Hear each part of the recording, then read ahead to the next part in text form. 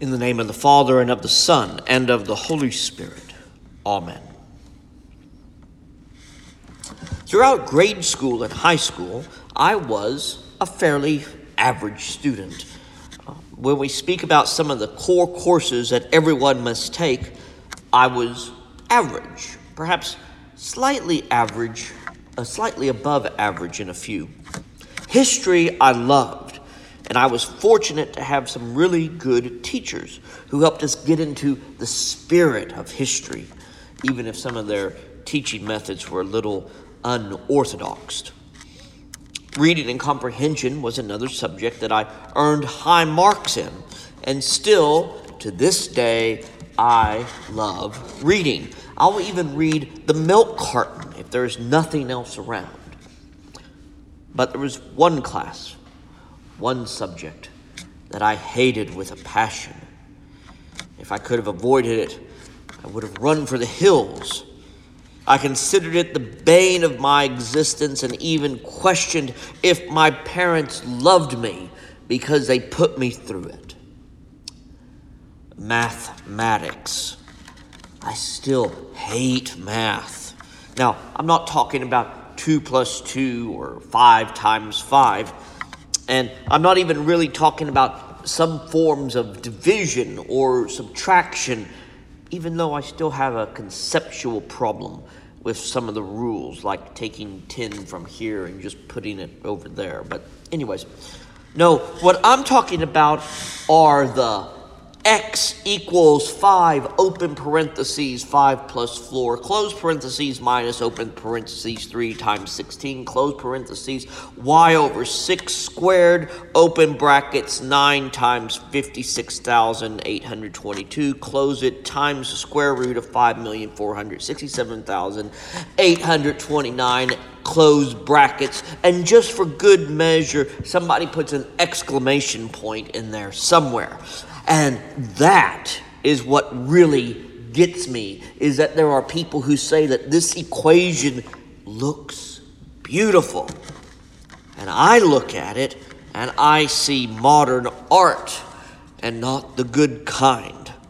It looks like utter gibberish to me, like some cat had walked across the keyboard to my computer and typed this out. Geometry, I can handle. Balancing my checkbook is a breeze. But this equation is nonsense. And it's a difficult thing. And it makes my eyes glaze over. And sadly, even the best teachers of mathematics that I had knew that this was definitely not my calling in life. Thanks be to God for one tool that has saved me many a day, the modern calculator. When many of his disciples heard it, they said, "This teaching is difficult. Who can accept it?" I think the disciples are dumbstruck in the same manner that I become overwhelmed with too many digits and symbols in an equation. They don't understand what Jesus is saying, much less where to begin. And with Jesus speaking in this highly spiritualized and highly metaphorical manner, we can see them with eyes glazing over and saying eventually, "I can't do this. This is too far beyond me." Sometimes this is exactly what we do with our faith and with our scripture, and even with our doctrine. We know the basics. We might be able to cite a few prayers, quote a few scripture verses, even talk about a few fundamental points of one of the creeds.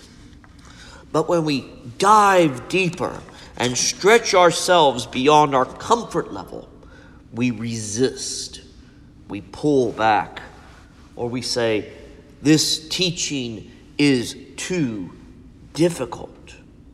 I'm just a simple man, and loving Jesus is good enough for me." The richness of our Christianity and that which it is based on is worth a lifetime of learning, studying, and practicing. Just as some people with their maths would advance to trigonometry and calculus, there is always one more thing to learn. It would be like knowing that 3 plus 3 equals 6, but refusing to learn that 6 minus 3 equals 3. And that's part of the point. Christianity is hard. Christianity is difficult. Christianity is something that we practice, and we practice it day in and day out because we will never get it right on this side of eternity. And in my opinion, the 21st century church, particularly in North America and Europe, have failed to accept the difficulty of Christianity and instead have taken up the model of complacency. There are many churches and denominations that no longer teach the doctrine of the Trinity, something that Christians have been professing since 325 AD and even before. Why, you might ask? Well, there's every answer, from it's too difficult to people don't understand it to, well, Jesus was just a good man and not God. And those are answers we hear from the pulpits.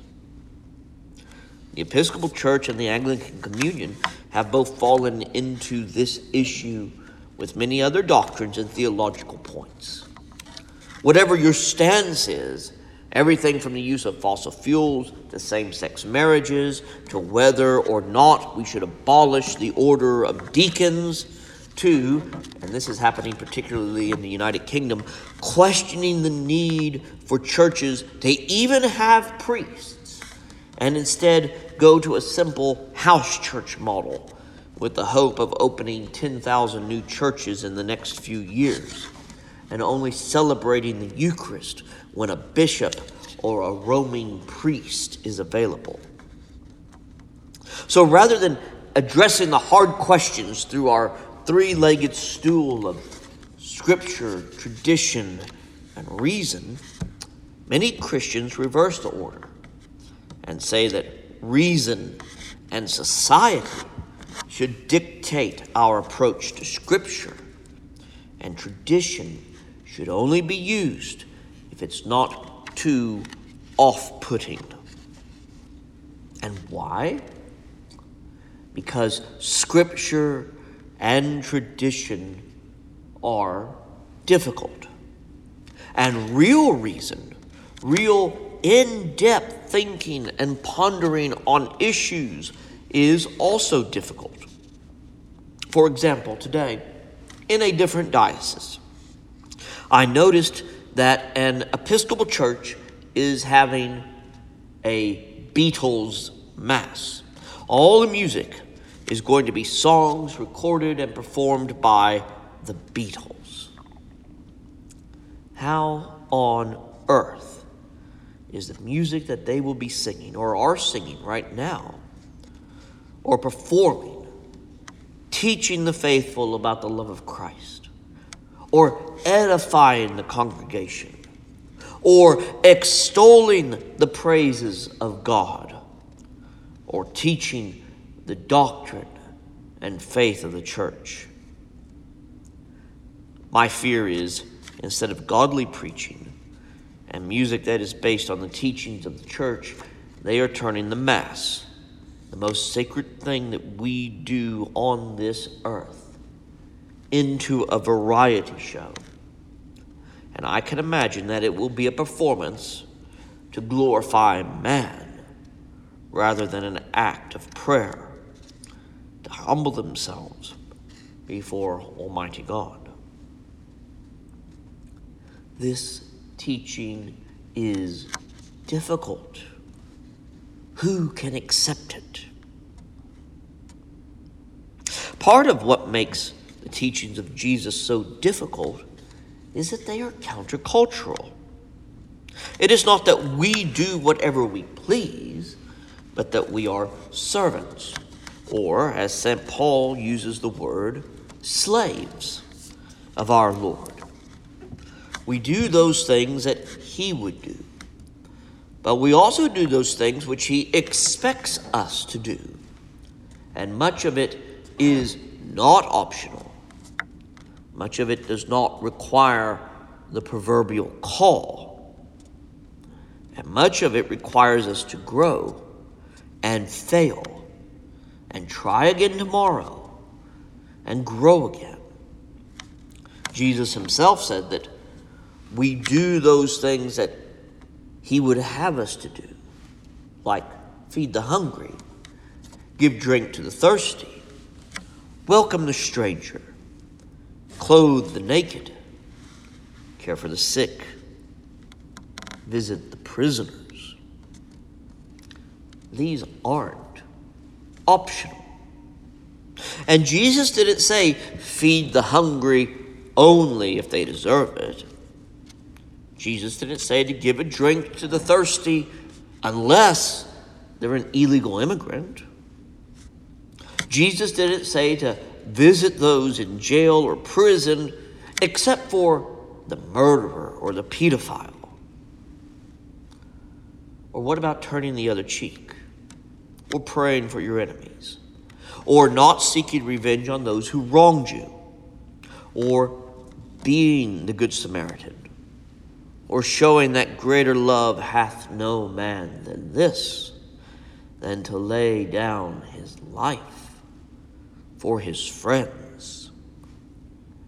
This is a hard, difficult, and painful call that all of us as Christians are called into living into.